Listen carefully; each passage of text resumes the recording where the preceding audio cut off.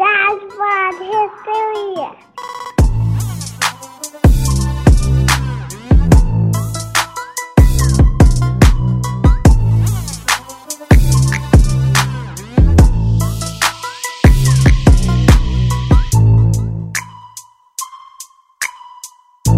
So, yeah, we're just talking about LeBron, who was caught at a party with Drake, the rapper, and some other people. And that's a crime in itself. Exactly. And all of a sudden, he broke COVID protocols. So I don't know what the COVID protocols are or whatever, but he was maskless. And the NBA is to chicken crap to suspend him because of their ratings are plummeting right now.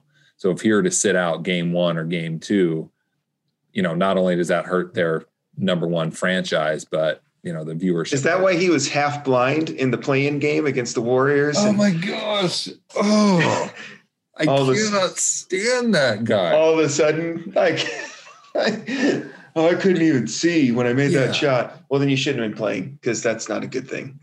Don't he gets hit with a faux elbow, a phantom elbow, and he goes down for the count as if he's in a heavyweight prize fighter bout. And then that one where he got boxed out, I have no idea what happened. What did he say, that his back hurt? With Chris Paul? No, when Chris Paul boxed him out on that free throw. Chris Paul had his arm tangled up in his. He had him wrapped up. Yeah, and he kind of fell. He was falling backwards. His feet weren't under him. That's gonna hurt. My issue was the rest of that play. What did he claim was injured on his body? His ego. Okay, I don't know. That's a given. But he's it was looking like his shoulder. And Chris Paul weighs maybe $180. There's a literally 90-pound difference there, probably 100. And LeBron is on the floor on his back for over a minute. Okay, so here's the thing. Welcome to this episode of Dad Bod History. But here's the thing that I remember, and we've talked about this before, Cameron, at the office. And I think LeBron has always chased his flu game moment. Yeah. Or more relevant to the Lakers, Kobe's Achilles moment. Right. He's always been chasing that, he's going to overcome the pain. He's going to overcome the adversity. And I'm not going to lie. He's probably one of the greatest players to ever play the game. He's a physical specimen. Yeah. But I think up he's in the top always 50 at least. Oh God, Eric. All right. But I think in his mind, from what I've seen, and I'll say I'm not an avid NBA fan, but I think he's always been chasing, well, if I want to be considered better than Kobe or better than Jordan, I have to have this special moment where I'm overcoming this great obstacle. And so in his mind, he's like, if I can take a mundane foul or injury and make it seem like it's worse than it is, that'll make me look more Jordan-esque or Kobe-esque in the eyes of history, I guess. You know what I think is very Kobe-esque and Jordan-esque? Staying with one team your whole career. Yep. That's a kind of adversity to overcome, right? Or retiring, trying out minor league baseball, coming back and winning 3 more championships, and then going to play for Washington for a while. That's the blueprint that LeBron needs to follow. It's the only way to surpass Jordan. Retire and then come back. Yeah, I think LeBron is kind of... He's literally doing the Space Jam remake. Listen, if his acting is nearly as good as his in-game acting, right? The film is going to be an Oscar winner. But I think he's starting to come to grips with, hey, I'm in the twilight of my career. He's going to turn 37 in a few months here. And, he's got a lot of miles on him, and he wants so badly to get these, swan song moments. And it's not happening for him. This is not the year. Everybody knows it. He's trying to force it. And of course, I don't want him to lay over and die and, not try to win, obviously. But I just feel like he's trying too hard. And this is what I always say about him, is he cares so much. He tries to act like he doesn't care what people think about him, but he cares so much. And it's disingenuous. Mm-hmm. Yeah, I don't know. I mean, I'm not a big LeBron guy. I'm not a LeBron hater though. Like, but then he's got these moments where I'm like, really, man? Like that's how we're reacting to the situation. Yeah. And I don't know. And I don't blame him for chasing rings in Miami because it wasn't happening in Cleveland. Like that doesn't really bother me at all. And I don't even blame him for going back to Cleveland. Yeah. That doesn't, because if ownership isn't doing what you need it to do to win a championship, then you need to go where ownership's going to do. And Miami was the team for him to go to. So that didn't bother me at all. But I don't know, after he came back to Cleveland, and even after he won that one, there's just something like LeBron was basically the GM of the team. Yeah. I guess that's where it bothered me. That's where I'm like. And when he won the championship in Cleveland, he is an ugly crier. Like if you want a list of all-time ugly criers, he's right there, man. Oh, I guess. It was hideous. It's just it's not a good look for him. You know, yeah, we get it. You won a championship in your hometown, but you have an ugly cry, dude. So you're saying he shouldn't be the GM, or he's acting like the GM, but isn't that kind of what some of the criticism in Green Bay over Aaron Rodgers is, that like they didn't bother to. I was wondering if you were going to turn the conversation to that, and I've been sitting on my opinion on this for weeks, and it shifted a bit since news first broke. But you're right, Aaron Rodgers feels like he's entitled. I don't know, to be the GM, but he feels like he's entitled to a heads up on any personnel moves by the GM. Would you say that he is entitled to that? I mean, is that the position of any player, or are there some players that, like this is a franchise guy, we should maybe check in with him, be like, here's what we're thinking going forward. We think this is the amount of time you got left, or we're not including you because. Here's what I know about Aaron Rodgers, and is he's always been like this. And, people say the chip on his shoulder. Fine. I don't care. But he's always been this kind of guy who feels slighted. And so I think had Gutekunst gone to Aaron Rodgers before the draft. That's the GM? Yeah, that's the new GM. That's Brian Gutekunst. It's very European, very Eastern European.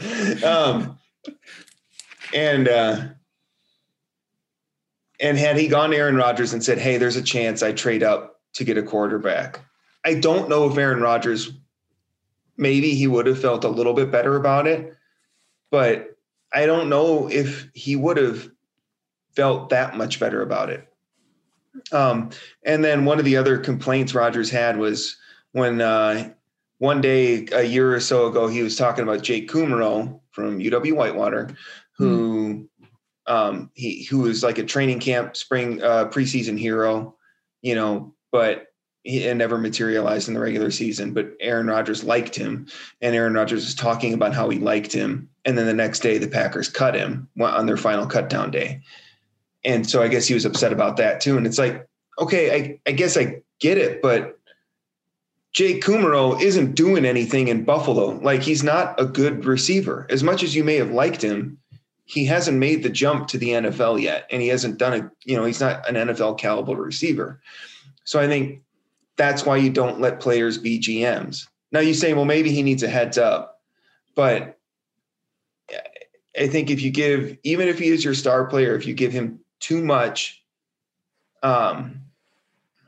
influence, he'll sabotage your franchise, which you could say is exactly what LeBron did in Cleveland, because he got the coach there fired and then he left anyway.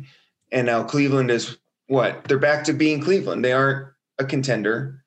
They're not built to compete year in and year out. So I could say the Packers, for all their faults, are an annual contender. Every year the Packers have a chance. And that's because the Packers don't let your Hall of Fame star quarterback make personnel decisions. Yeah. I respect that opinion. Like, I think it's a well thought out opinion. There's a lot to be said for having a competitive team every year, year in, year out. But, and you, Jake, you and I have gone back and forth on this, but you're more of a purist, like a team guy. Over the years, and we'll use basketball an example because it's the most individually driven star sport out of all of them. But I feel like a guy like that, the old adage in sports is you treat everybody fair, but you treat some guys a little more fair than others, right? Yeah. He makes $35 million or whatever. He's second or third best quarterback in the game, hands down. He's won a lot of games for Green Bay. And, if he doesn't feel like the franchise is doing what's going to put him in the best position, I mean, he's the starting quarterback. He's going to have some opinions about that. You don't have to do everything that he says, but I think they owe him the courtesy of running things by him. It's less of an employee-employer relationship, like, working a 9-to-5 job, but he's not the guy at the end of the day. But yeah, you got to at least run that stuff by him. He's earned the right. I guess. I don't know. I feel like there's some nuance there with Rodgers because, the past before this season, his past 3 seasons weren't that good. Now, was he still better than most quarterbacks in the NFL? Yeah, but he wasn't throwing up the numbers that he used to. I mean, he had like 26 touchdowns one season. Wasn't he the MVP last year? Yeah, so before last year, the 3 seasons before that, he wasn't putting up great numbers. And so people are like, well, is he not the same Aaron Rodgers? And in those 3 years, they fired McCarthy, probably because Rodgers wanted them to, because apparently he hated McCarthy. They replaced the GM from Ted Thompson to Gutekunst. They redid the whole structure of the organization, all in an effort to make Aaron Rodgers happy. Now, they didn't brief him on the Love draft, and I get that. But he was also, in 2005, drafted to replace Brett Favre, who is another Hall of Fame quarterback. And Brett Favre played 3 more seasons with the Packers before he finally retired and then unretired and went to the Jets. So I think if anybody knows what position Jordan Love is in and knows how the Packers operate, shouldn't be that taken aback that they would draft your potential replacement. But I do get it. He is Aaron Rodgers, and maybe a heads up would have helped, but I don't know how much it would have helped. If he said, hey, we're going to possibly draft a quarterback in the first round, he says, well, I don't like that. And then Brian Gutekunst says, well, we're still probably going to draft a quarterback in the first round, even if you don't like it. Yeah. So he's just the epitome of a guy that's super talented, that, he looks awesome on a stat sheet, awesome, throwing the ball, but just underachieves, for whatever reason. I don't like his body language in games. Anybody drops a ball, he's throwing his hands up and hanging his head. So he's probably not a good leader. And it's complicated for sure. He's definitely not one of my favorite players, but man, that guy can. Well, and I think unfairly or not, he's going to always be compared to Tom Brady. Yeah. And Tom Brady is, Aaron Rodgers is a better Rodgers. Yeah. Aaron Rodgers is a better quarterback. Like, he is a more talented quarterback than Tom Brady, but Tom Brady's got 7 rings now because Tom Brady is the consummate team guy. And he's had the benefit of being under the Bill Belichick system for 20 years.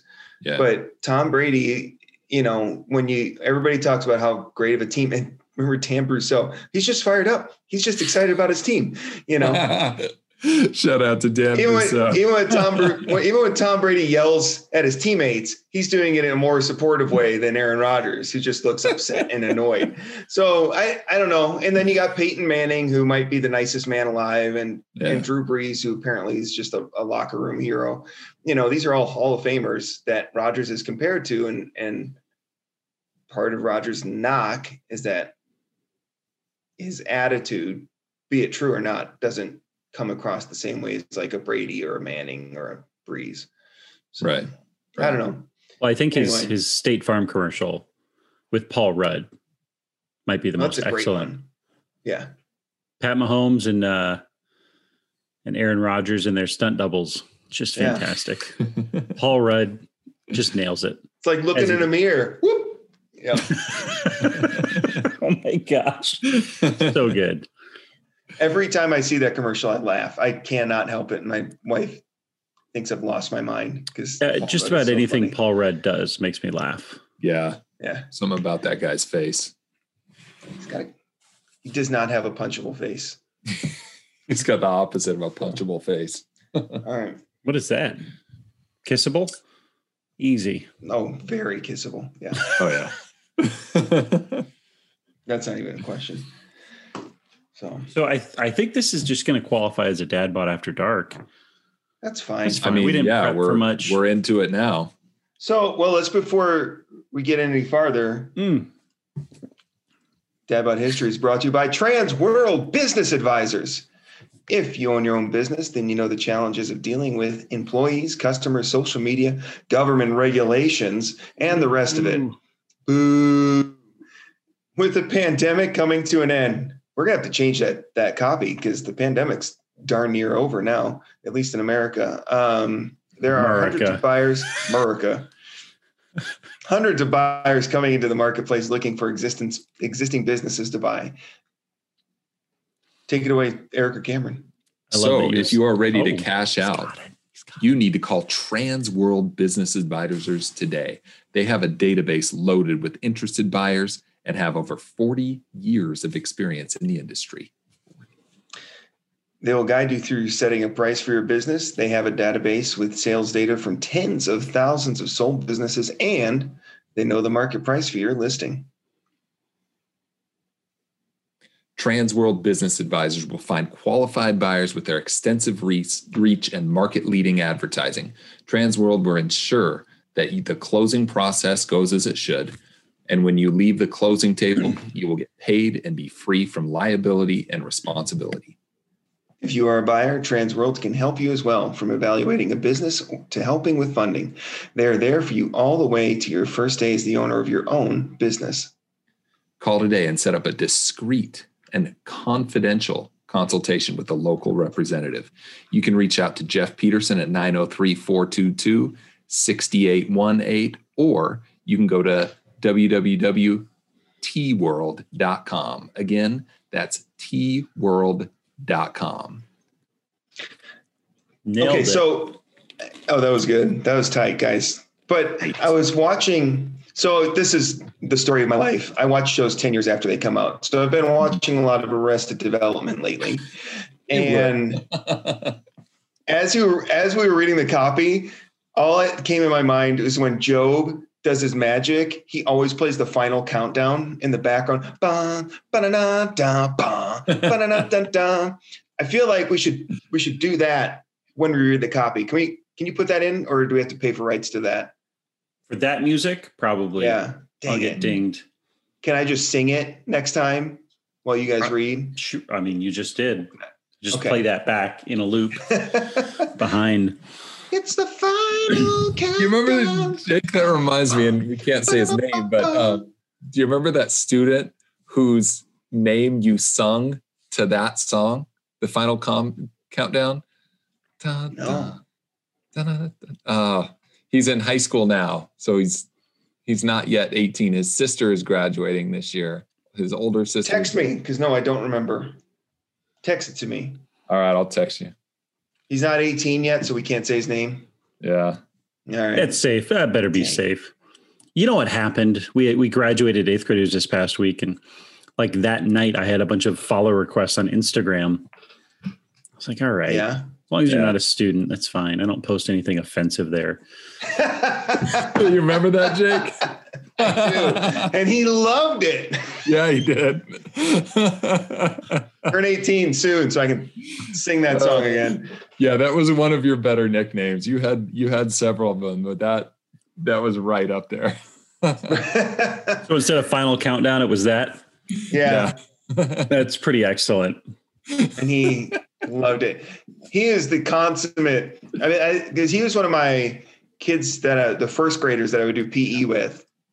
Yeah. And he was like the kind of kid you saw. Oh like, my gosh. He's going to be a football player. Yeah. Like everything Good about him was athletic. built. Yeah. Good. To play football. Uh-huh. Oh man. And I think he's like a 3-sport athlete now. Like I'm he's not surprised by that at all. killing it. Is he in National Honor Society or math club? Probably. Yeah. All right. Kid can do it all. I'm so excited. All right. Turn 18. Yeah. My, speaking of that, my last, group of 4th graders is graduating this year. So it's cool to see, all the Facebook notes, and I've gotten a couple invites to graduations and that kind of thing. And it's just cool to see those kids that, you saw as 10-year-olds getting ready to succeed and graduate at this high level and go to this great school and get a scholarship. And it's really cool to see that. Makes me miss teaching. I was going to say, when I shouldn't have said that. Just kidding. We have an opening if you want to come on out here.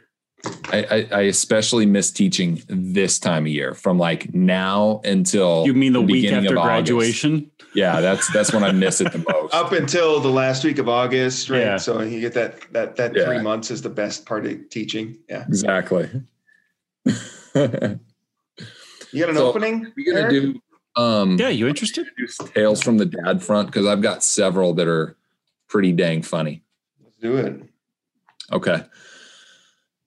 I'm going to lead with the best one.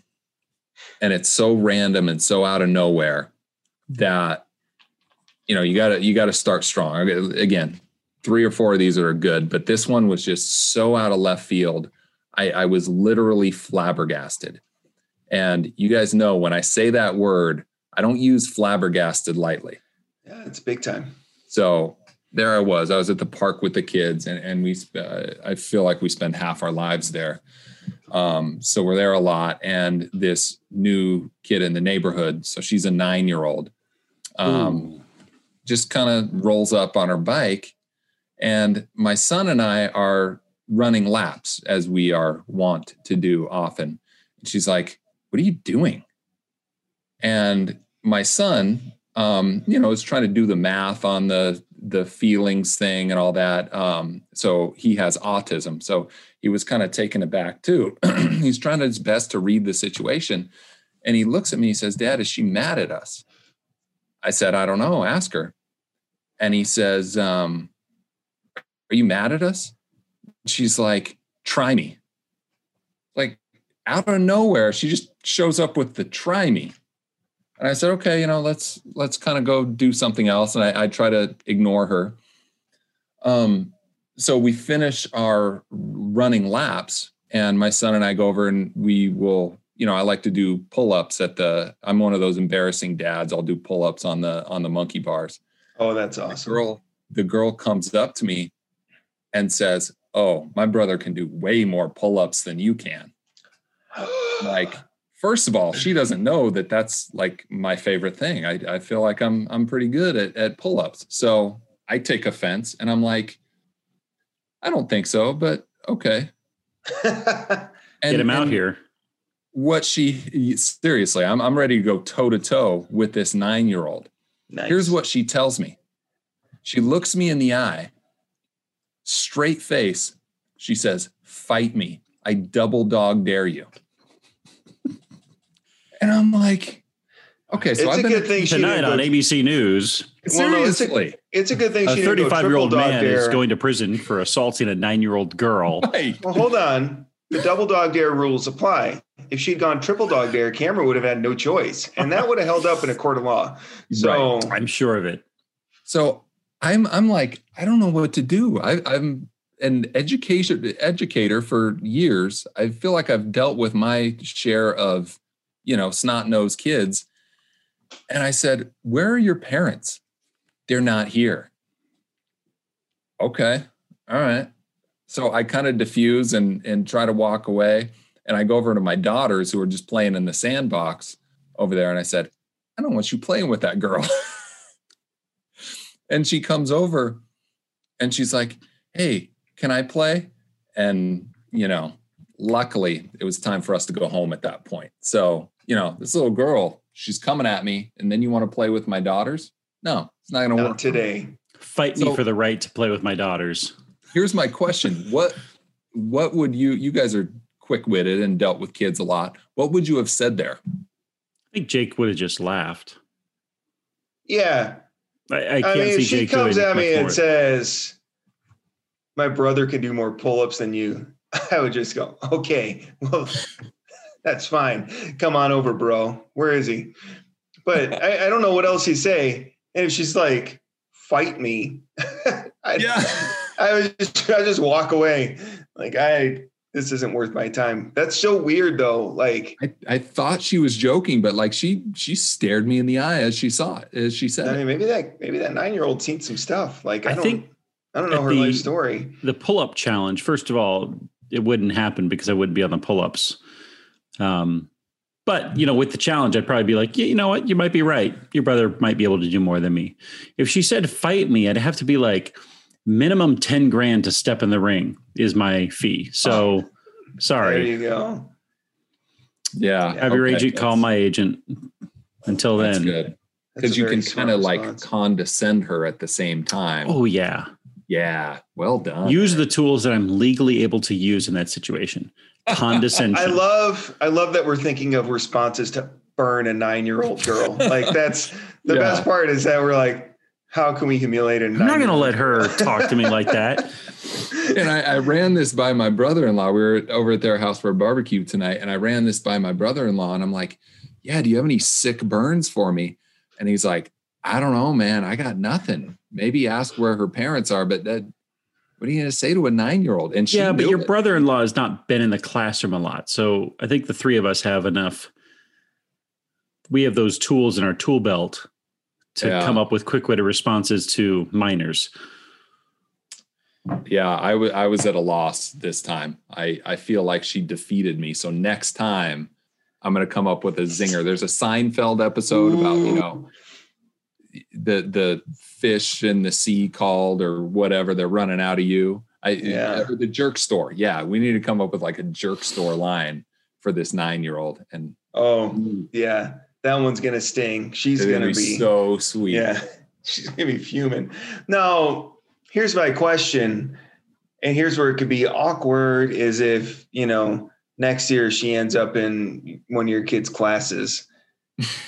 If I have to interact with people. This is a kid I got into it with last summer. That's not sorry. And that's the thing is, like, I don't know. You guys have a group project? A new kid in the neighborhood. I've never seen her. We've been in this neighborhood 11 years now, and we are there literally almost every weekend. I've never seen this kid. So maybe she's just from another operating neighborhood. Maybe she's operating like prison rules from another neighborhood. And she's like, you pick a fight with the biggest guy. Cameron's literally the biggest guy. And that way you kind of like exert dominance over the playground. She's Japan. She's the little imperialist country. I like it. You're making a reference to our previous series. Great experience. So is she going to defeat you in a series of different battles on land and sea? And you're just going to falter? She already did. She already did the sneak attack on Port Arthur. He's already been stunned. So she's just going to work on your ankles and knees and slowly chip them away. Yeah. Yep. Yeah. Right. So too good not to share that one. That's interesting. And the other one I wanted to share with you guys, I told you I've got a couple, but I got one more. So I have been fond of telling my stories about battles with my children recently, and the little disciplinary things that we go through. And very seldom do I look cool as a parent. So I don't want to mislead anybody. Like I'm just this genius parent that always knows the right way to do things and the right thing to say. So, you have your highs and lows of parents, and this was a particularly just rough week. It was the end of the school year. It's just been a long year. My kids have been online since the beginning of all this. And, the academic deadline was Friday for my son. So everybody's just kind of on edge. I've been busy at work, all this stuff. And my low point as a parent of the week is, we're sitting down for a late dinner. Like it's a few minutes shy of 8:00, just one of those days. The table is not set and we just kind of sit in silence. And I have to take a stack of Barbies, not just one Barbie, but a stack of Barbies off the dining room table onto the floor. And I kick aside some crayons that are on the floor. And I'm just like, I did not win parenting today. And I just ate my food, all sad, saying, yep, the kids got the best of mom and dad today. So, sometimes I'm witty. Happens. Sometimes I come up with the right thing, but today or that day was not my day. Well, that's okay, man. I mean, you gotta know your losses, so you can get back at it next time. You've got to know when to hold them, right? Know when to fold them. Song's coming up a lot in our talks, but yeah, I didn't want our listeners to come away thinking that I was some perfect dad, because that is absolutely not the case. Well, that's good, because I've been getting a lot of fan mail in regards to that. Like, could Cameron be a better dad? Like, why are you telling me? Yeah. Well, a week ago, my son had a birthday party to go to. Mm-hmm. And as soon as we saw the invitation, we were stoked. It was going to be a Nerf war birthday party. Mm-hmm. So we drove out to this park, loaded up his semi-automatic Fortnite rifle that's battery powered. Whoa. You like hold a button and it winds up a gear, and then it's just a boom, boom, boom. And, pack some extra batteries and all this kind of stuff. So we get out there and there's a bunch of these other first graders. There's a couple 6th graders who are like an older brother of the birthday kid. Okay. And they took over this park. And my son was leading charges over a hill. Let's go get them, squad, move out, all this kind of stuff, right? They finally did first graders versus like the 3 6th graders. And they successfully held on to a playground structure against, insurmountable odds. Held the line. And then the dads got involved, which was actually a ton of fun. I was just like, what a great idea for a party. Yeah. Sit out at the picnic tables and just bring your Nerf guns, and we're just going to blast each other for 2 hours. That's cool. Fantastic. That's awesome. And I bet he was exhausted and he slept like a baby. Oh, they didn't want to stop. But then there was a cleanup part. Suddenly the boys were like, oh, I'm tired. I'm like, no, let's go pick up the bolts. Mm-hmm. Yeah, I haven't heard of a party like that. That's really cool. So a couple weeks ago, I went to camp with our 7th graders. We went to this camp in the mountains for a week.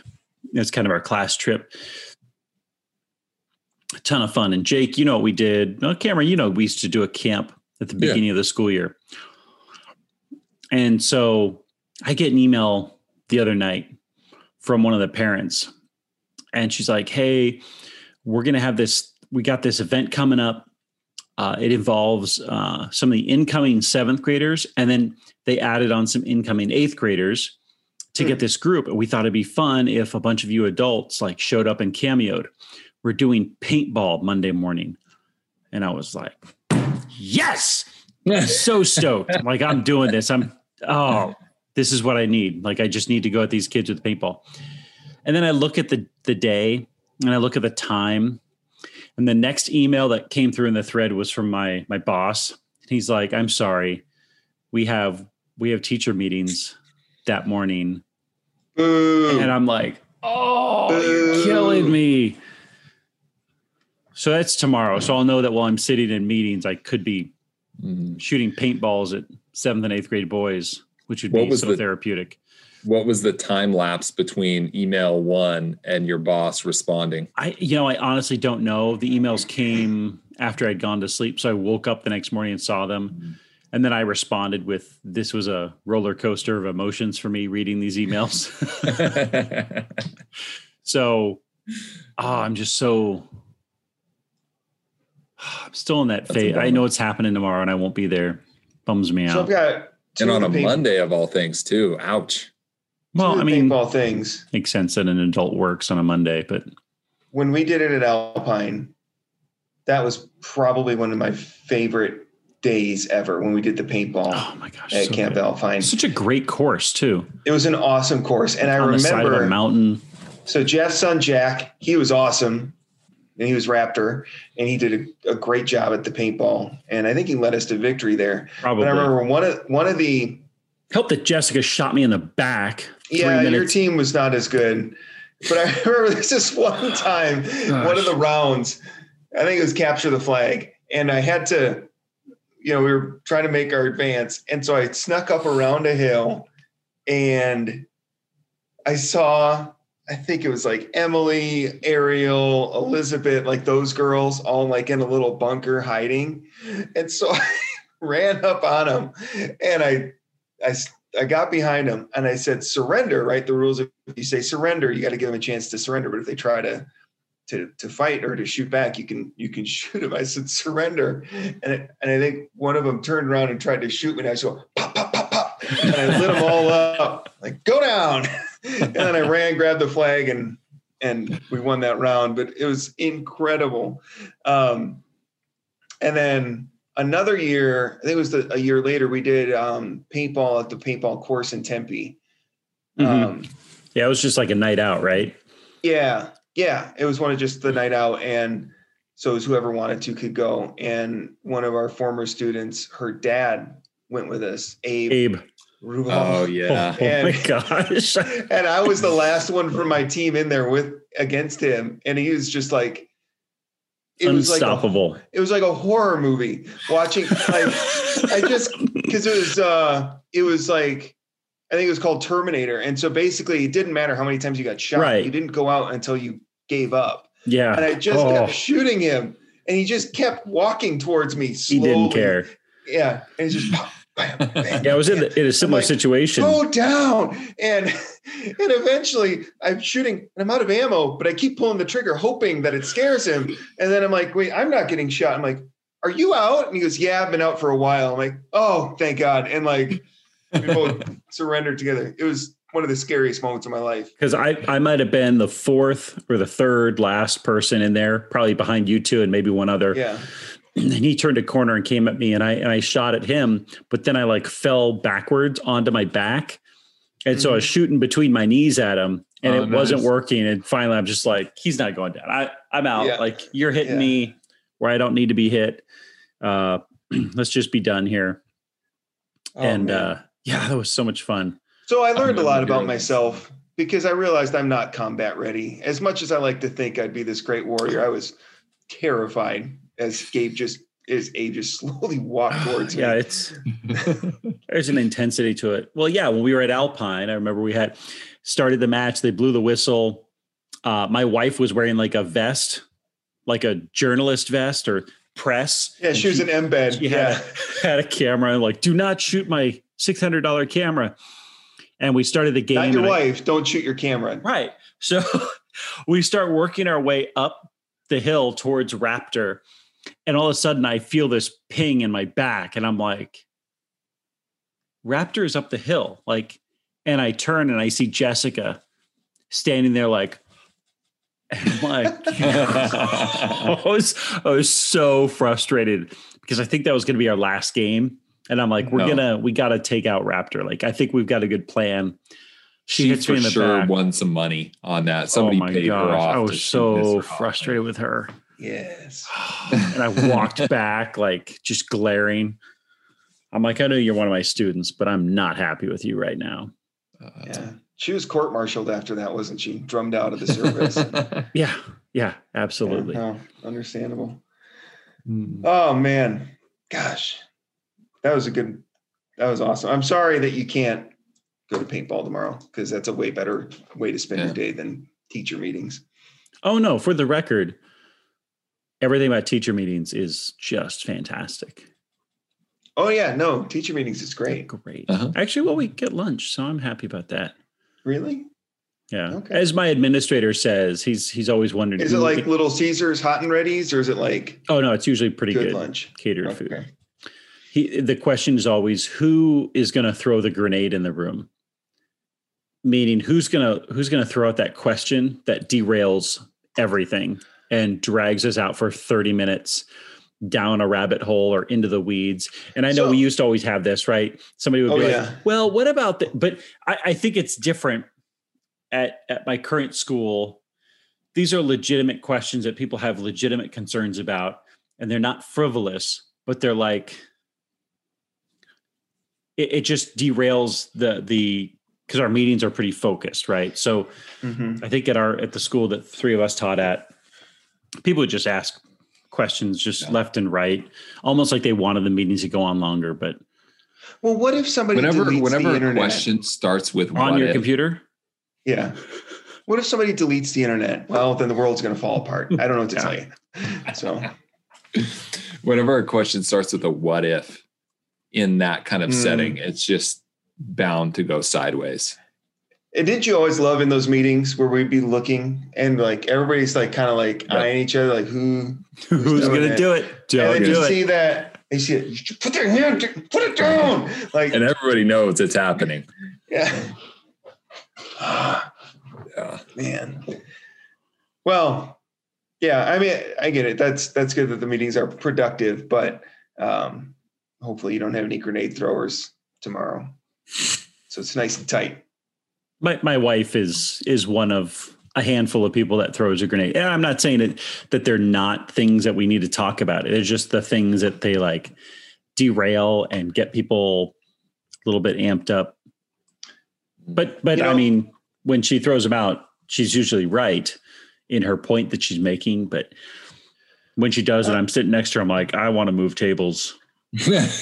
What are the other guys we teach with? Every once in a while, something will happen, and the junior high teachers kind of sit together, and he'll get up and move to another table. He's like, I don't want to be lumped in. Yeah. Guilt by association. Yeah. One of the, I don't know if it was Rick Morris or Fred Jones, but one of the teaching classes or whatever we did, I remember reading somewhere that saying when you after you're done teaching a lesson and you're opening it up to questions, basically tell the class how many questions you're going to allow. So say, all right, we got time for 3 questions. Mm-hmm. First question, go. And then that way the audience, or in this case, the teachers, would know there's an end to how many questions are going to get asked. So I can't just ask a bunch of questions. So, which I think some people do. And they always say teachers are also the worst students. They are. And we slip into our own worst habits when the roles are reversed. So anyway. So how long do your postseason meetings go, Eric? Is it going to be all week, or is it going to be 2 weeks, or what? I mean, no. We got the agenda today, and we'll meet for maybe 2.5 hours tomorrow morning. And then we'll have lunch, and then the rest of the day is given over to, here are the tasks that you need to complete this week. Mm-hmm. Inventory and cleaning and all that stuff due by the end of the week, schedule a checkout meeting, that kind of stuff. And then there's meetings scheduled for the next day, which are articulation meetings. Basically meet with grade levels below and above you and go over what worked. It's not like, here are the students coming up. It's more of, here's what we did. Here's what worked. Here's what didn't work. Here's curriculum that we maybe didn't get deep enough into, or things that went really, so that, I'll have one meeting where I'm listening to 6th grade teachers describe what they did this year and how it worked and that kind of stuff. And another one where I'm doing the same thing for 8th grade teachers and prepping them. So it's just a communication point between grade levels. And that's different than like meetings the beginning of next year, where we'll actually talk about the students in the classes. and give them information that they need for students and all that kind of, accommodations or any of those more formal things with students. So yeah. I think our meetings are really well run. They don't take a long time. We don't spend much time on calendar at all. Thank the Lord. Just send me an email. I don't calendar need it all. And dress code are the two worst. We still get into the weeds on dress code sometimes, and that's a tricky one. That is the dumbest conversation in the world to me. Yeah. Don't get me started. So, yeah, that's kind of what they look like. It's not particularly exciting, but it's also like a nice time to sit down with other adults for once. Okay. Yeah, I can attest to that for sure.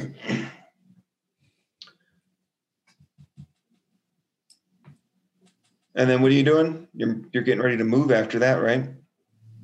Yeah, I'm trying not to think about that too much. I moved a bunch of stuff today into a storage unit, like a shelving thing. It's a big old process, and it's just stressful.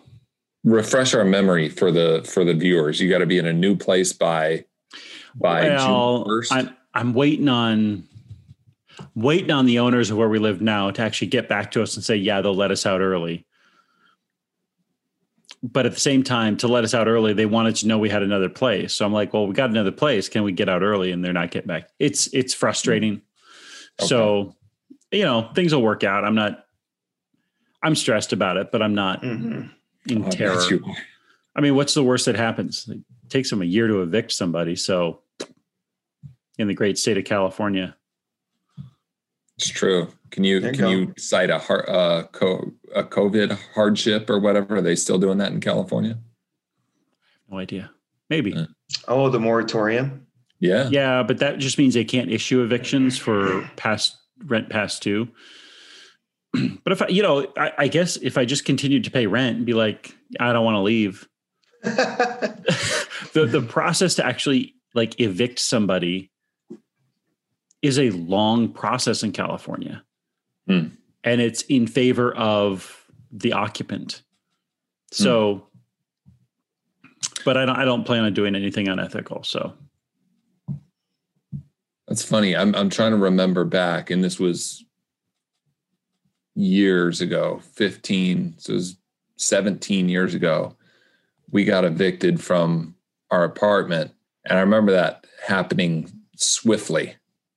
I mean, we had a party one weekend. Next weekend, we were out, and our credit was shredded and all of this. But that was 17 years ago, and I was in college and didn't know any better. So, yeah, and you're coming out to Phoenix, Eric. When? At some point this summer. We'll see. Okay. We don't have specific dates, but cool. We'll come out at some point, hang out.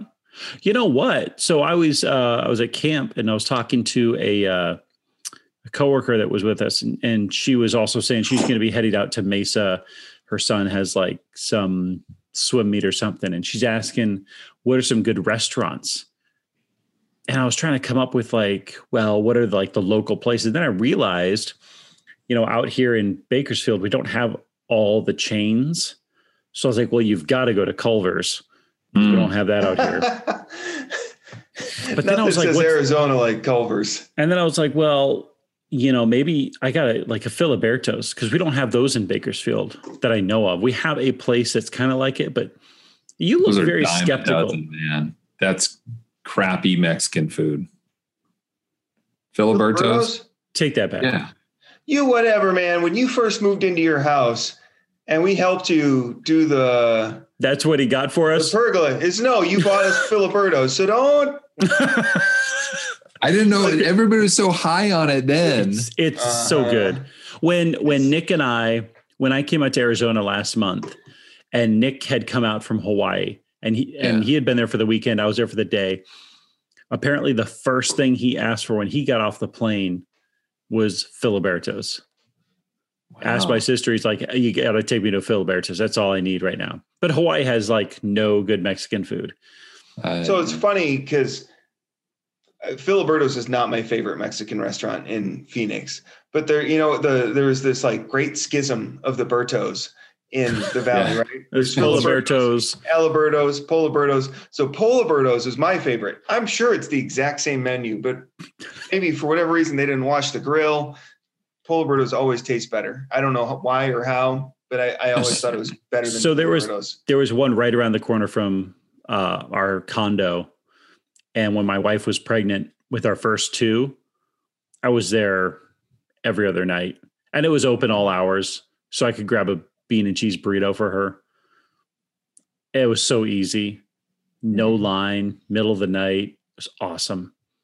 But I tried to recommend Macayo's, but then I was informed by my family and my wife, Macayo's is not owned by the same people anymore. It's been corporately taken over. So then I remembered Los Olivos, which is something my parents go to in Scottsdale. And I was like, yeah, I absolutely love it. And do you know what does not exist outside Arizona? Cheese crisps. Really? That's an Arizona thing. Really? And I realized, I was at the dentist here in California, and the dentist told me, for whatever reason, he's like, he went to ASU and he told me that. I'm like, you're kidding me. He's like, no, seriously. I'm like, so I started to look through menus in California of Mexican restaurants. No such thing as cheese crisp. It's an Arizona delight. Because a cheese crisp is, and they're hard to make. Are they? Yeah. Because they're an open-faced quesadilla. Yeah, but you have to crisp the tortilla before you put the cheese on. And I'm struggling to get it right without burning the tortilla or keep making it too soft. Like it's done. They have it down to a science. Yeah, but once you get the right temperature, once you try it a couple of times and yeah, I know. But it's not something that restaurants do in California or anywhere outside of Arizona. So I remember when we went to, was it On the Border? Mm-hmm. When I first moved down to Arizona, we would go there. Your wife and I would go there pretty frequently. And I felt like we'd get cheese crisps there, but we'd also get the fresh made guacamole live. Yeah, guacamole live. That's what it was. And your wife was like, "They make it right in front of you." I'm like, I don't even know what guacamole is. Like, do you not understand what state I moved from? Like, I don't know what this is, but it was good. I mean, it wasn't bad. And she had a good point, and why I would pay an extra $6 or $7 for it. If you just ordered guacamole, it came out cold, which means it was sitting in refrigeration, right? But if they made it, it was warm. It was room temperature, which is perfect for guacamole. So, she had a good point. Here's a question: is Oregon Stop Pizza still around? That would be a good recommendation, right? You're the one who lives in Arizona. I don't go to that part of town anymore. That'd be a good local. Let's look it up real quick. I'm working on it. Because that's one of those where there's an experience too. Open Monday at 4. There you go. I've never been there. Arizona. Everyone tells me it's like great. I don't understand, but it was good pizza. We did a dining for dollars there once. Mm. I did go. That's right. And there's very few places that you can like go and have an experience anymore. You know, it's where it's more than the food. And I feel like that's one of them. Yeah, Oregon Stop was good. But you're right. Like some of the other Phoenix restaurants, like Durant's is closed. Yeah. And Monty's is closed. Oh, Monty's. What about, and this isn't family friendly at all, but one of my cooler dining experiences, and I think we did it for an anniversary, the Compass restaurant in downtown Phoenix that spins. Yeah, at the top of the building, right? Yeah. I think it's on top of one of the major hotels or whatever. And it's, 15, 20 floors up there. It's not family, but it's pretty cool. you can read about the little sites and, here's Chase Field and here's Talking Stick Arena and whatever. If you want someone to just go local, just have them eat in Terminal 4 at the airport. Seriously, they got Lolo's Chicken and Waffles there. That's so good. That's a great restaurant. The airport is, I'd say the Phoenix airport is legitimately a great place to eat food. It is. So I had an experience last night. I was telling Jake about it this morning. Because we had a conversation this morning. I was invited to this event that was part of one of our fundraisers. And it was at this club in downtown Bakersfield. It was literally, the door was in an alleyway. Cool. And normally not a good sign. Normally not a good sign, but it worked out. So it was like a speakeasy theme type thing. This club was 20 by 30 feet. Total? Probably less. Wow. It was smaller than my dad's shop. And there was like 20 of us, and we had a bar in there, and we were just ordering drinks that were themed.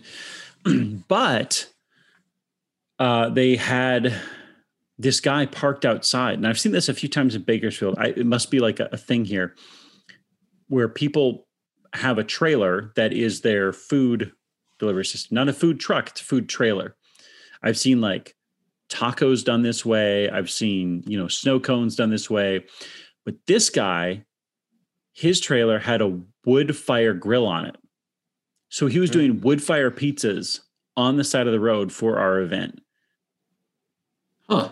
And it was, a little wood fired thing. He was making these wood fired pizzas and just baking them and serving them on the table outside the door. So is he standing alongside the trailer? Yeah, just cooking it. Okay. He had a pop-up next to it, and so he could prep everything. So did he bring it in, or have somebody bring it in, or? It was on the table. So for us to go get the food, we walked outside into the alley where there was a table with pizza on it that was cut. It was good. It was real good. I mean, it's just the way you're saying it just sounds so dirty and suspect. It was we picked up the table. We picked off the food from a table in the alley. It was delicious. It's a speakeasy. I don't know what you want me to tell you. It was a nice night out. We ate like third world country. Yeah, no, I think decadence is putting yourselves in situations that sound like they're terrible, but they're actually awesome, right? Yeah, no, that's the thing. Like, that's what the first world is all about. That's what camping is, right? Like, live like refugees. You're poor for a weekend. Yeah, that's true. Like, pretend to be homeless and just go live in a tent. Or one of those things, and I've heard of this. I wanted to take my wife on a date for this, but you go and you cook your own food and they teach you how to make it. And then it's like you pay to cook your own food and eat your own food. When I was a kid, waited on, it's all on you. I don't know if it's still open, but in Madison, when I was a kid, there was this restaurant called the Prime Quarter, and it was a steakhouse. And it was like, you went there, you pointed to the steak you wanted, and then they handed it to you, and then you cook it yourself at your table. Like there's a big griddle and you cook it. Cool. And my dad thought it was the fanciest restaurant in the world because you got to pick your own steak and then cook it, which my dad, being who he was, I understood he didn't trust anyone else to cook his own meat. Like that's a very Mark Ryan's type thing. But like, that's what his idea of a fancy restaurant was, is I'll pay you to hand me a steak and then I'll cook it myself. Yeah. Such a backwards way of doing opulence, I guess. Yeah, there's a place, somebody was telling me about in town where they do that here, and you go and they do one serving a night, and then you can pay extra to go through and cook it yourself. And the reason you're paying extra is because they're taking extra effort to walk you through the process. Yeah. And I guess that's kind of an experience, but not one that I'm too keen on. I just kind of want to eat my food as somebody makes it for me, right? But it'd be like if you go to a hotel for a weekend and they say, all right, you can go clean up your own room and like dress it down and get it all ready. Like it's ridiculous in other situations, but with food, we're like, and we charge extra for sense. That. Yeah. We're going to teach you how to clean a hotel room. Oh, great. What an experience. But yeah, that would take the broom service or the cleaning service people longer to teach you how to do that stuff than to just do it themselves. I know. Yeah. That makes sense. Friggin' mechanic teaches you how to change your own oil and charges you double for it. At the same time, for those of us that are, a little more frugal, what I want to be able to go to a restaurant and negotiate the price of my meal. Hey, what if I bust my own table? Am I going to get 25% off? What if I wash my own dishes? Am I going to get 50% off? What if I pour my own drinks? Like how low can you go? And it needs to be like a tiered system. I love it. I think that's the best idea I've heard in a while. Oh man! Remember when we proposed the discount daycare center, Thrifty Baby? That's what this reminds me of, but for a restaurant. Frugal Foods. Yeah, that would be awesome. No one ever would take us up on Thrifty Baby, but the dads would be all about it. Daycare, it's $1,500 a month if you have a couple kids. If you have one in diapers, God help you. Yeah. If a couple of dads are standing around, we'll keep the kids alive. They're not going to be in a stimulating environment, but we'll keep them safe. We'll give them a little outside. They'll be safe. They'll be fed. They'll be clean. Yeah. We'll keep them alive at a deep discount for a nominal fee. A nominal fee.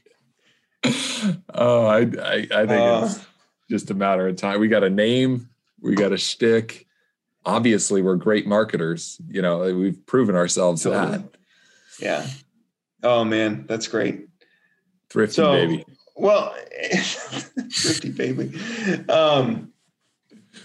Eric, you were telling me on this date night that you did, at the Speakeasy, which we'll get back to it if I remember. But didn't you say the guy was like a producer or like a production guy? Yeah. So yeah, he's an investor in a production company, and they've done a couple movies, including Lights Out, which was a horror film, but they also did Yes Day, which is a good movie, which is a really fun movie. And he was telling me, he was talking through it. I asked him, like, what's your kind of like hands-on involvement? He's like, well, I'm essentially an investor, but I talk to all the people involved. So they were going to get like kids from his son's class to like be be extras in a part of the movie. But for whatever reason, the union shut that down. I guess Screen Actors Guild shut that down. They wouldn't allow that many extras or something. It was fun chatting with him. Turns out we have the same taste in fantasy novels, which was kind of wild. You see these people in and out as school parents, and you're like, oh, you're a professional. You've done a lot of great work professionally in your life. You're successful, all this kind of stuff. Oh, and you also like nerdy fantasy novels like myself. I've obviously, I've misstepped somewhere if successful people like fantasy novels too. So, well, and as you were telling me, I don't understand why Cameron finds that so funny. He's just, I felt it too. Not the fantasy novels, but the successful thing. Yeah. Why are you successful? Well, and maybe here's why, is because Eric has this sit down meeting with this guy that produces legit movies, and he doesn't say, hey, I got a podcast that you could fund. Missed up. Not very self-promotional. Maybe that's why. That's true. Yeah. So I'm sorry. I mean, you just got to meet up with him again. I think I'm going to wear one of my shirts to my teacher meeting tomorrow. There you go. Nice. Well, and I still have a teacher. Isn't every single member of the faculty like avid listeners at this point? I'd like to hope so, but wow. One of them, one of our teachers, she really wants us to do an episode on horses in history. And I've pitched it a couple times. I think it'd be a good one, but she rides horses. So it's my anti-horse agenda. That's I know the kibosh on that. Sorry. It's really rough. Jake is a known horse hater.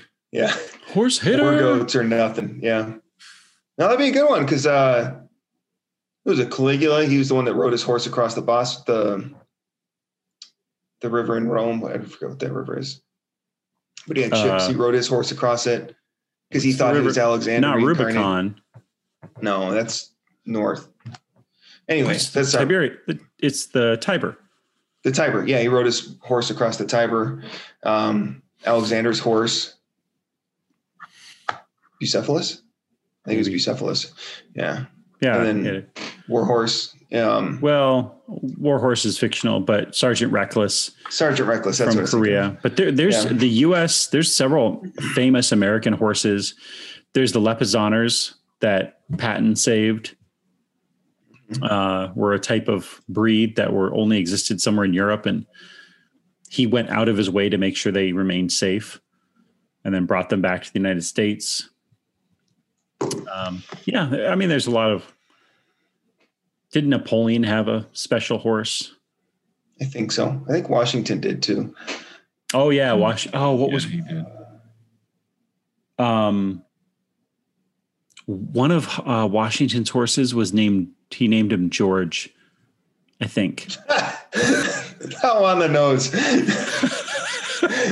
But I gotta find that. I gotta make sure that's accurate because the most no. The most famous horse of all, Mr. Ed. Yes. I was thinking Secretariat. Oh, yeah, that's a good one. How about According that? to this, it says Nelson and Blueskin were two of Washington's favorite horses. No?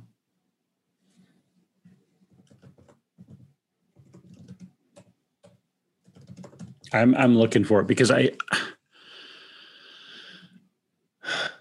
Nelson and Blueskin, but he had others. Unless I'm thinking of someone else. I feel like I've heard a story about this too. Well, this is why we need to do the episode. Yeah. The horse episode. Reading. All right. Horse. There's the USC horse traveler. USC. Yeah, the horse that they have at all their football games that Tommy the Trojan rides in on. Oh, Leonidas was one of his horses, as is Samson. Man, those are quite the names. Good names. Traveler, Magnolia. I want to say he had a horse that he named for like... I don't know. Okay. We'll have to do that episode. Yeah. That'd be a good one. There's a lot of good horses out there. So totally not about horses, but the way my mind works spurred this. So I've been riding my bike recently, as a way to stay in shape because I didn't go to the gym for a year because of COVID and all that stuff. And even though I can now, I just don't really want to. Like, I don't want to pay for a gym membership. And so I bought a bike and I've been riding my bike a couple times a week and I've really enjoyed it. But then I was like, well, what's the history of the bicycle? Like, when was the bicycle invented? Was it recent or was it not? And I was looking up on it and it was originally, I think in 1817, a German baron, I forgot his name, invented what we would consider the first bike. Carl von Drais invented the first bicycle in 1817. But that bike it didn't have any pedals. And so you just sat on it and it propelled you. You just use your feet to kick along the road. And then it got what? Like they do for kids now. The exactly. balance bike, that's what I was thinking. Yeah, it was a big balance bike.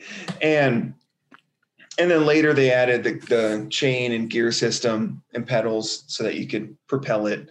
And one of the early, it was often called a hobby horse. And then some of the earlier bikes with gears and the wheels, because they didn't have like rubber wheels yet. And so they were called bone shakers because it was just so jarring to ride on them. But, you're able to move around. But I was thinking, and I don't know why, but in the military, in the army, in all these wars and conflicts over thousands of years, the army that could move fastest had an advantage.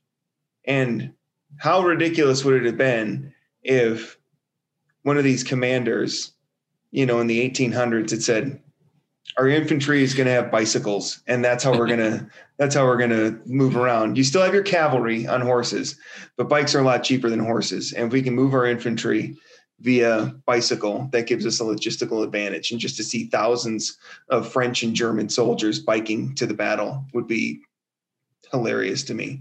Well, how about this? I'm looking at some website, and it says in 1885, the British Army started using bicyclists as scouts. Oh, okay. So how about that? There you go. It's not a bad idea. I mean, the Germans used a lot of motorcycles. Uh-huh. So bicycles make a lot less noise. Right. Yeah. I'm guessing that terrain plays a big part in. Yeah. You wouldn't want you don't have a column of 50,000 infantry cycling. They'd move faster, but you're also removing, they're going to be more spread out. So they might be less effective. I don't know. That's curious. Well, I'm not necessarily saying like, all right, we've got to do a one bike's ride to the battle, like one day's ride to the battle, but more like if you've got to traverse hundreds of miles to get to the front or whatever it is, and you can do that via bicycle. This is before rail, right, really becomes a thing. So it's kind of this weird spot where horses are still the fastest way to get around. Trains aren't. Yeah, but horses aren't used for men unless you're cavalry. Yeah. Horses are used for cannons. And so the fastest you can move is how far you can walk in a day, which is 20 to 30 miles. But if you have a some sort of force, some lightning strike bike force out there I don't know. I mean, the Norwegians and Swedish had, patrols on skis. True. Right? That was the best way to get around. It was actually very quick. Mm-hmm.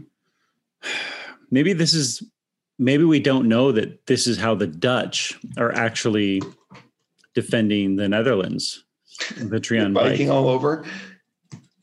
Maybe. I don't know. It's just random thought that popped in my head. If after this guy invented the bicycle in 1817, if Germany militarized it and started sweeping across. Just assume that Germany would militarize it. They would. Well, he was a German baron, so that's why I would think Germany would get first crack at it. Yeah. I like Eric's response to that better. Yeah, he gets a little offended. How dare you? But honestly, they're the ones who are going to do it, right? They would, yeah. Gosh. So, anyway. And do you think like the high command would have been on unicycles? They've been really perched up. Unicycle scouts. And they've got the riding boots, so their pants aren't going to get caught in the gears. Good call. This is before they had dirigibles and dirigibles. What are those hot air balloons where they'd used to scout the terrain, like we said in the Russo-Japanese War? So you got these guys on these high unicycles to scout ahead. I don't know. Did I tell you? No, I posted a photo of it a few weeks ago when I was going to buy my bicycle. Honestly, I bought my bike and I was driving home. And I was at a stop sign or a stoplight, and a guy on a unicycle goes across the crosswalk. But it's like a really nice, expensive unicycle. Like this looks like how this guy gets to and from work every day, is on this really tricked out, nice fat tire and comfortable seat unicycle. So I've noticed a lot of the fat tire bikes in more recent years that are like because my bicycle has road tires, very narrow, small tires. I don't know what kind of bike you have, Jake, if it's a mountain bike or. It's a hybrid. It's like a hybrid road bike. So it's a little bit thicker than a regular road bike, but not very. But it's not I've seen bike. Ones with like the big tires, and I was kind of curious about that. You know, they're more for like the road and the sidewalk and the things you're gonna ride over, but also like you can legitimately ride them on sand. I've seen bikes at the beach wide enough base. Yeah, those big beach cruisers. No, but like on the sand. That's It blew my mind. I couldn't believe that when I first saw it. Well, and I think that because the tires are so big, it's a little bit more comfortable ride too, because it's got a little more cushion. So when you hit a bump, it doesn't jar as much. So I think that's part of why there's such fat tired bikes, is they're a little more comfortable. I don't know, because that's not what I ride, but I'm thinking that's part of the logic behind it. But yeah, I've seen a lot of those as well, especially now that I have been riding more. Seen a lot of bikes like that as I'm riding. I've seen a lot of bikes with the electric motors too. I don't know. It just seems more and more popular. People riding with the electric motors, which in my mind defeats the purpose of getting a bike. You know, it's like you can pedal it, but why would you? Because it's got the motor. I don't know. Scooters are pretty awesome, though. I mean, you must not have been a member of the scooter club, as I was not. But no. Yeah, there's something about a scooter. Those are so nostalgic. Yeah, I get that. The scooter, I get that, but like you never used the scooter, but you were kicking the pavement to make it move. Like you were just using the motor. Like these bikes have pedals, but then they've also got a motor that propels it. It's like, why would you just get the motorbike? I don't know why I don't know why you use the pedals at all. Fair. Are they just for show, or like when show pedals goes out in that? Like, can you transfer it to pedal power?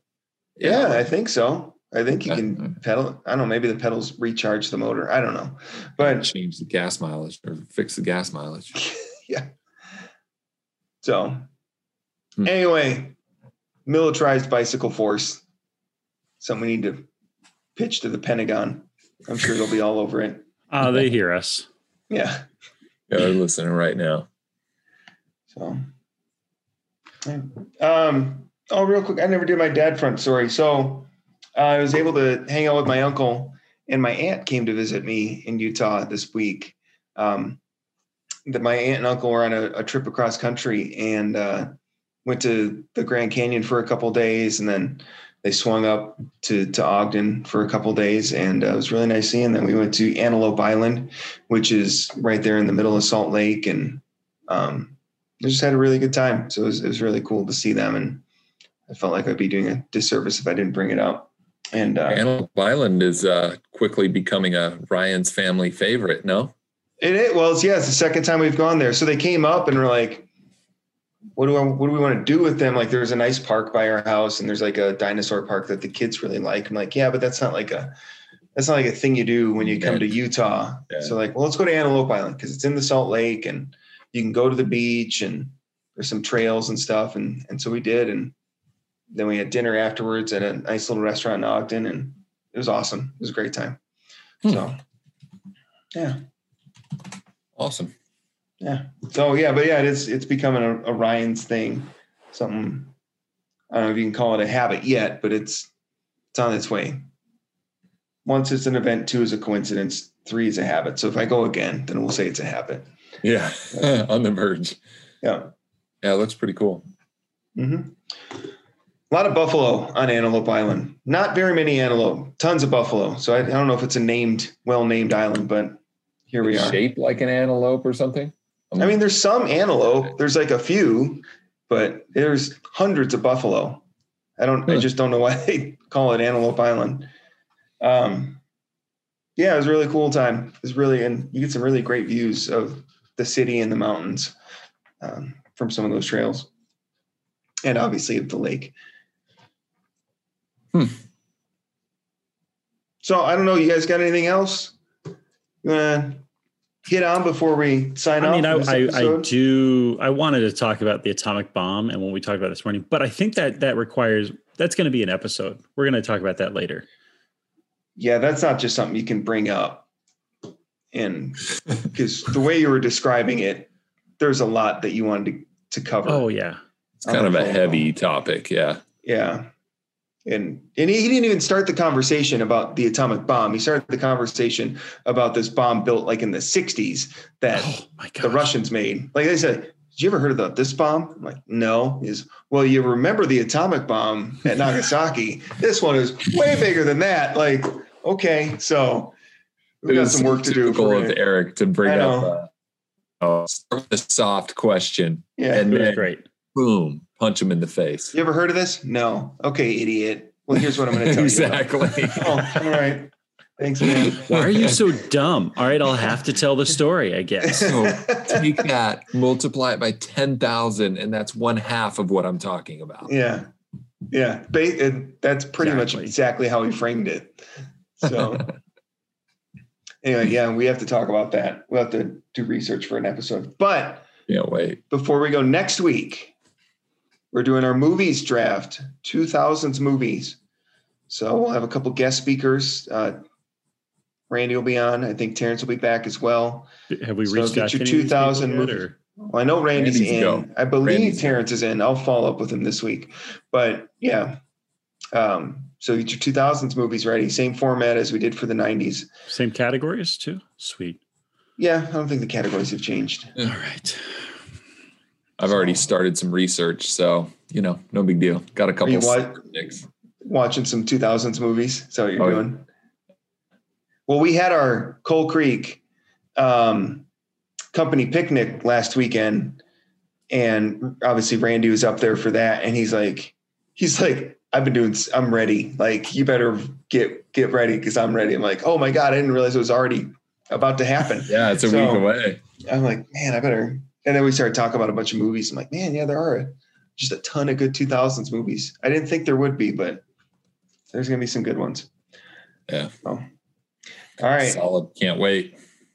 Well, let's wrap up this episode of Dad Bod History. I guess Dad Bod After Dark. And make sure you guys like, subscribe, follow, and we'll see y'all next week. Did you just peace out?